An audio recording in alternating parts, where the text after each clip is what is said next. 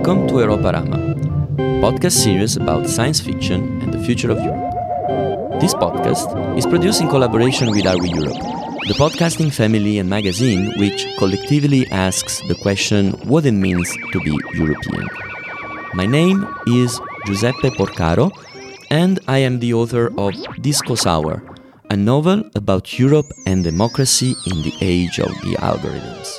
And in each episode, I talk to a fellow writer, and together we will explore and create a fictional future scenario for the old continent.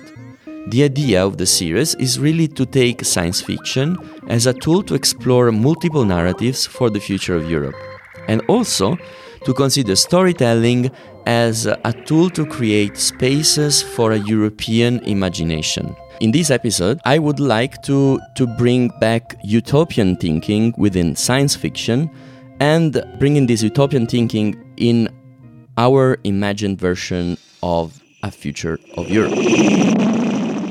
Today, I'm happy to host Emmi Itäranta. Hello, Emmi. Hello. Emmi grew up in Finland and now resides in Canterbury in the UK, and she writes fiction in Finnish and English.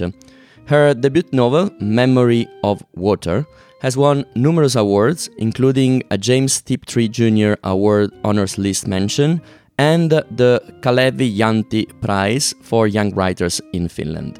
Emmi's work has been translated to more than 20 languages, and she comes from a very eclectic writing background. Her former life includes stints as a columnist, theatre critic, dramaturg, scriptwriter, and press officer. So it's quite impressive background and diverse. Emmi, I would like to start our space-time exploration of today, mentioning Ernst Bloch's idea that utopia is best understood as an expression of desire for a better future that is inherent in human culture. I take this from Ernst Bloch, The Principle of Hope. In this book, he lays out the many ways in which hope and the human desire for liberation and fulfillment appear in our everyday lives. And he wrote it amidst Europe post-war reconstruction. It was in 1954 that the Principle of Hope was written. And to a certain extent, Bloch restored honor to the idea of utopia by seeing it not as a pre-existing programmatic state which had to be reached under wise and all-knowing leadership, either by the party or the church, but as a process driven by human beings and driven on by their material hunger as well as their dreams of overcoming that hunger. In a nutshell, Bloch says that what drives us as human beings are our daydreams of a better and brighter world. So, Emmi, if you had to imagine a possible utopian element or several elements in a future version of a continent, what this could be? So this is actually quite an interesting challenge for me. I'm just going to give you a little bit of background here because I'm mainly a dystopian writer. And when you got in touch with me and said, do you want to be on a podcast where we talk about potential future scenarios for Europe, my first sort of ideas were very dystopian because that's just the way that my imagination seems to be built. Exactly.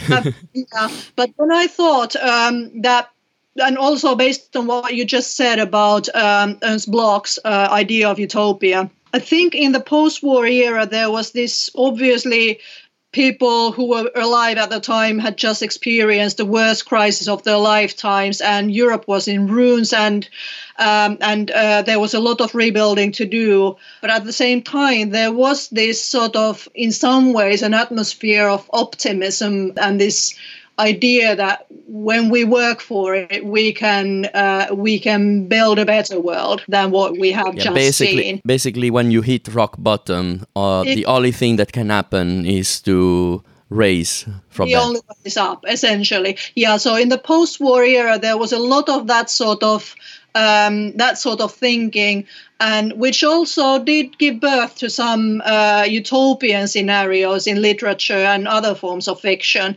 And I think that today we may have a little bit lost that, because, I mean, I am a dystopian writer, so I'm not by any means condemning dystopia, but I do think that we are a little bit trapped in this dystopian narrative at the moment when we think about the future. And therefore, I thought that it would be interesting to bring some slightly more optimistic utopian thinking back, just to see what we can come up with if we take that as a starting point instead of a dystopian scenario.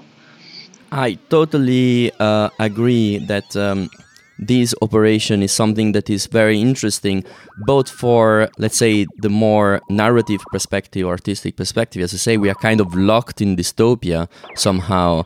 It's a little bit the way we describe also our present, by fearing the future. This says a lot about what we are living through at the moment. But I'm really curious to see which kind of utopian factors you've been thinking about. Right. So when I started thinking about what could a potential utopian future for Europe look like, my thoughts immediately went to ecological and environmental aspects, because obviously one of the biggest challenges and crises that the world is facing today is climate change.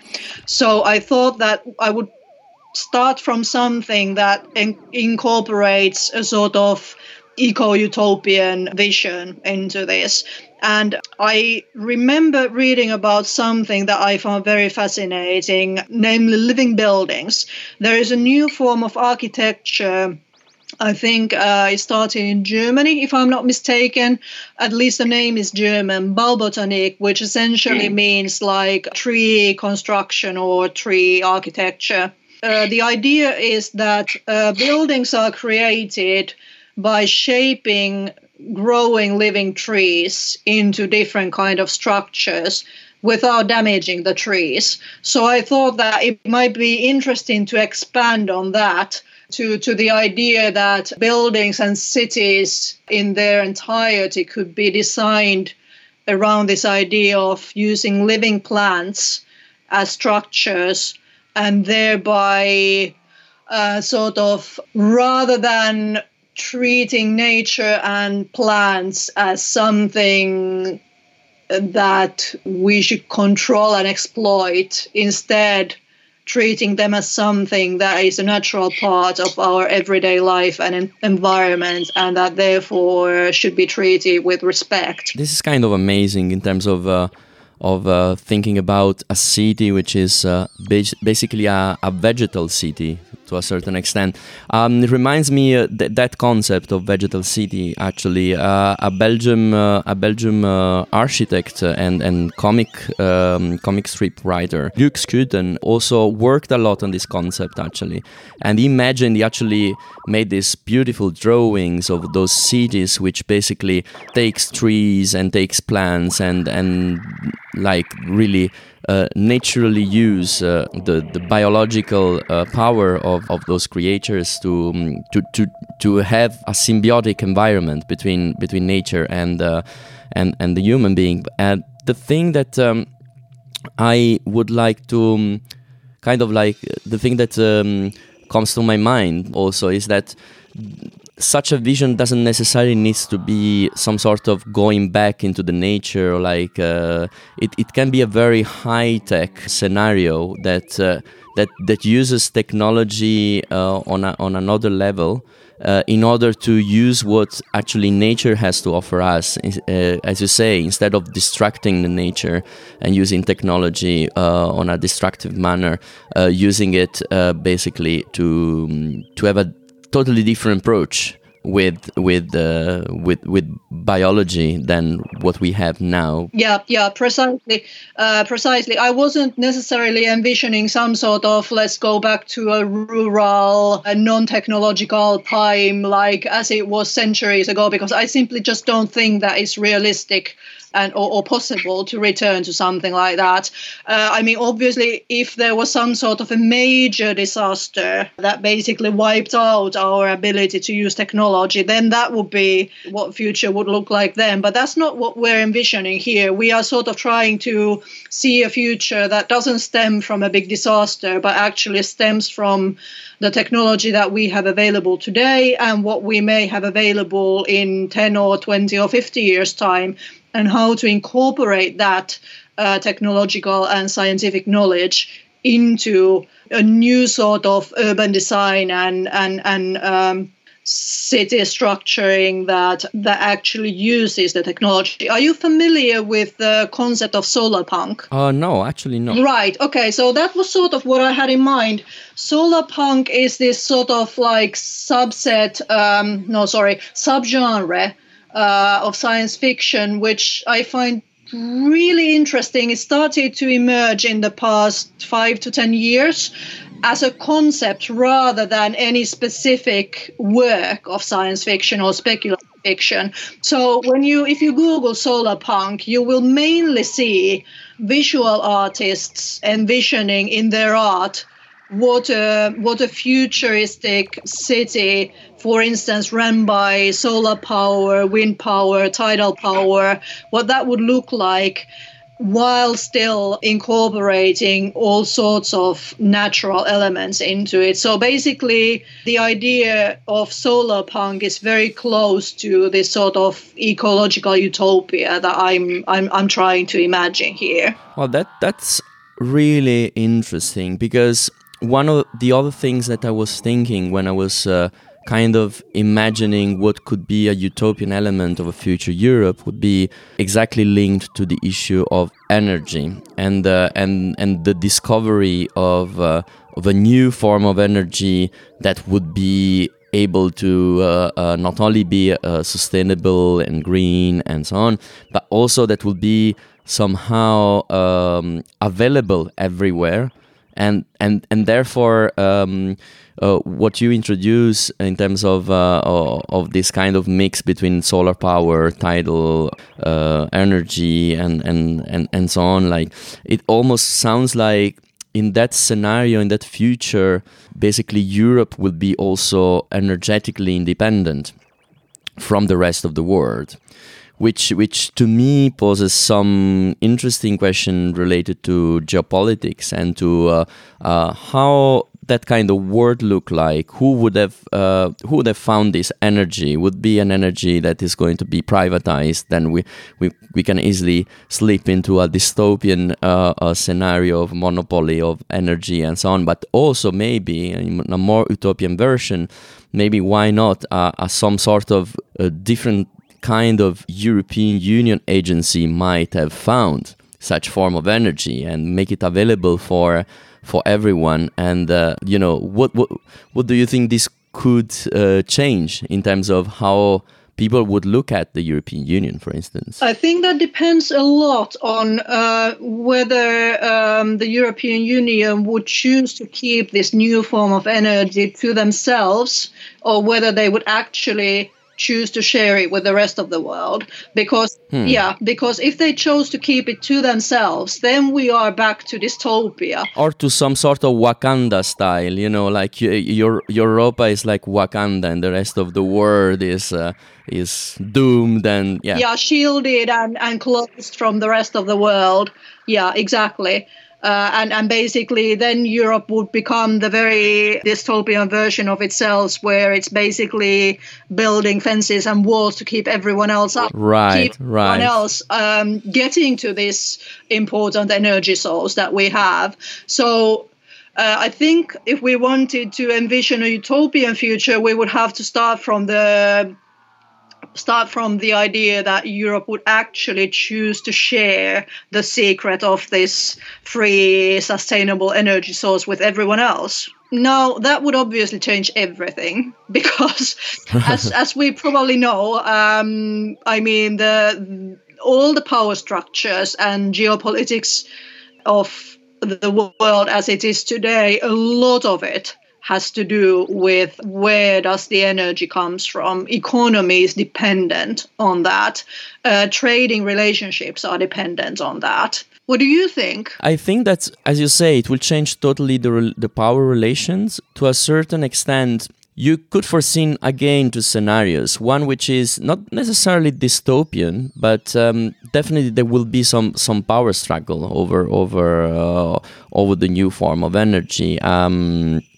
Even if it's brought as a gift, they might be from the other sides, like the other parts of the world, some sort of distrust towards a gift given by someone else. There is always this kind of fear, that might be built around that form of energy, that all of a sudden those Europeans who have been colonizing the rest of the world when back in the 19th century and before, for centuries and centuries, now they want to bring us the energy, but what exactly it's behind that, and so on. So I would say not necessarily a form of dystopia, but because there is always a balance to be found. But I wouldn't necessarily foresee an absence of war, or an absence of leaders that might trying to manipulate that thing for their own interests. But then on the let's say the best case scenario is more like, how to say, if it would have to be a novel, there should always be some sort of problems, because if everything is totally okay, then we don't have a story. You know what I mean? Why utopias are so difficult to write. Exactly. So that's why I'm trying to imagine a utopian scenario where we can have some sort of threat which maybe can be overcome if we want a happy ending and stuff like that. So I'm also thinking of the fact that it's a challenge. So more than say it's a dystopian thing, but it's a challenge to hold that level of energy and go around and trying to find ways for using this energy together with the others, for example. Yeah. So that surely so. But the other thing that would be interesting to see is how then from the global level this changes things at local level, because also if there are living buildings and solar power and how would you imagine, because this is also, you mentioned about trade and exchanges of goods and things like that. How would you see in that scenario, are you seeing it as totally self-sufficient kind of system where every single city or village have everything that they need on the spot, or do you still see some sort of interdependence? Because I think this also would be an element that would play a big role about what kind of relations there will be, in general, political relations and at large scale or at small scale. Yeah. No, absolutely. I think that there would still be an interdependence because, for instance, such a simple thing as growing food, there's a limited amount that you can do in the cities, even if the cities were built for it. I'm sure that a lot of food production could be moved into these new eco-cities with lots of green spaces and things like that, and city gardens and all that. But still, there would definitely be an interdependence because many of the resources that are quite substantially necessary for human life are not available everywhere. So there would still have to be trading. I could see power moving a lot more towards local level, as in, for instance, from the sort of state level or global level, I could see a lot more power being concentrated on individual cities and communities. I could even see the emergence of something like city-states. So big cities in Europe, for instance, I could see Berlin or London or Brussels becoming like an independent city-state where things managed at a very local level, and there is only a very, very cursory relationship with the actual larger state. I see that happening. I would even go a little bit farther what you're saying, like we're going a little bit more about how the actual European continent could be. I mean, I like a lot this idea about the city-states and the the local getting back to this.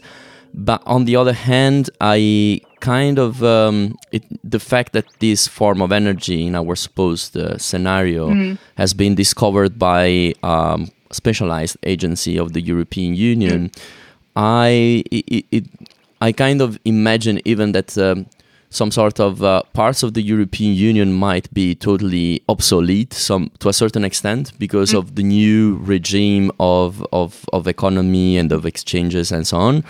And while this agency for that energy could become the actual European Union, like the thing that it actually requires the coordination, and that agency might be kind of powerful in that scenario. You see what I mean?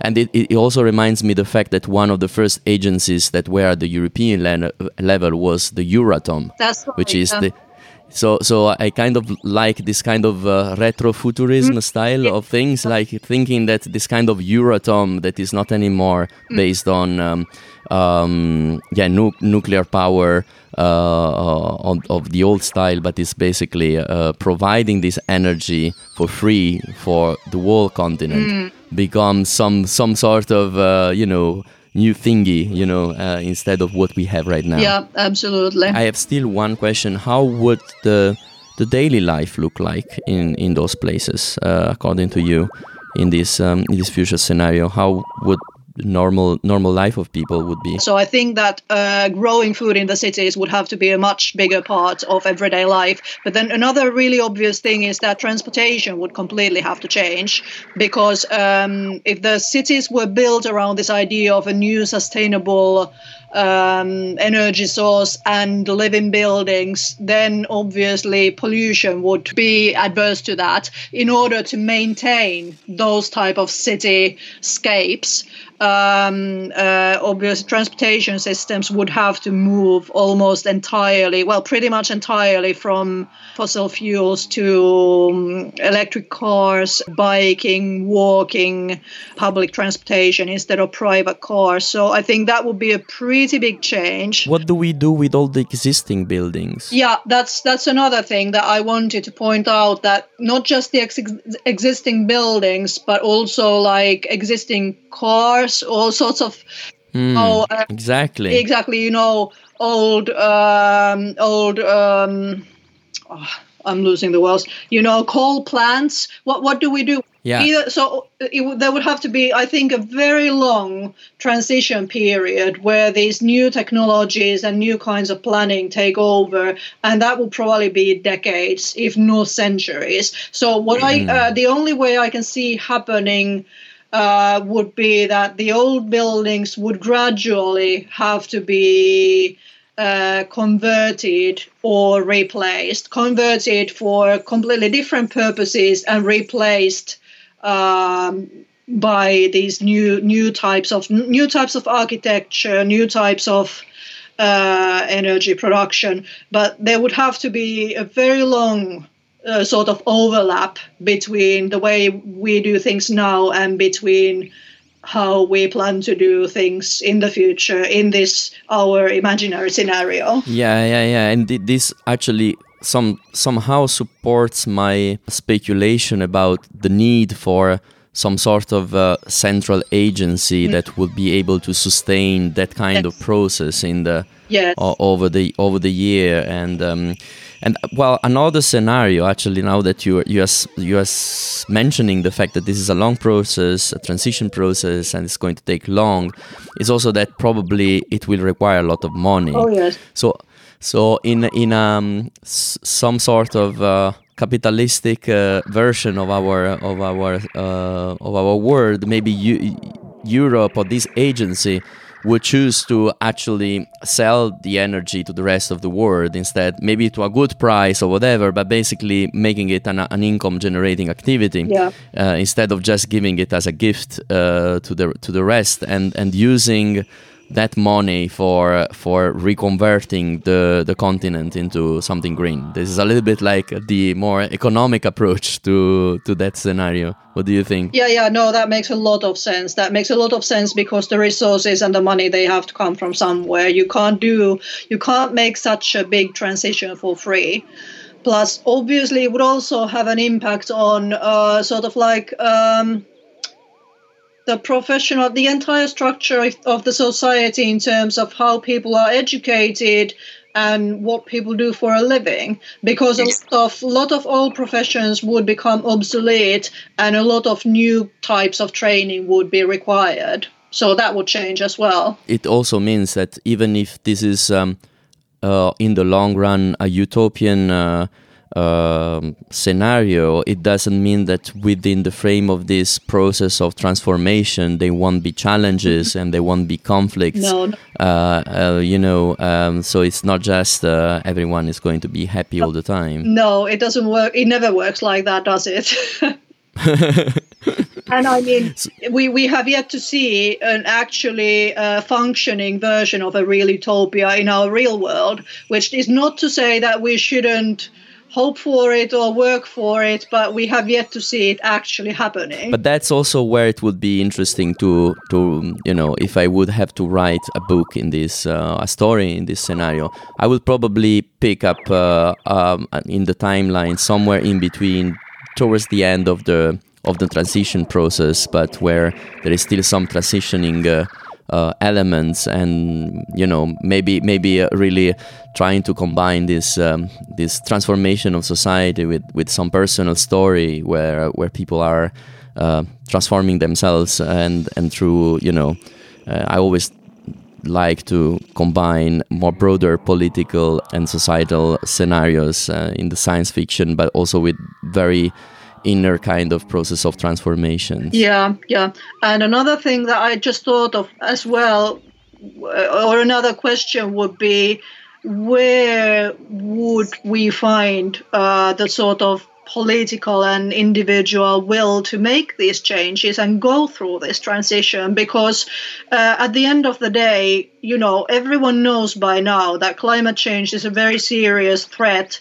But yet very few of us are willing to give up any of our comfort that we are used to in order to make changes in our own lives. So, we're just finding, motivating people to want to do something like this, to want to change the world that much and adjust to the changes. I think that would be a big challenge as well. Yeah, that's a huge challenge. So maybe actually as inciting accident, inciting incident to start this transformation, they might have been something big happening. I mean, I wouldn't say the destruction of the whole continent due to the climate change, but perhaps it might suffice that one island in the Mediterranean would disappear, or like one coastal city might be really evacuated,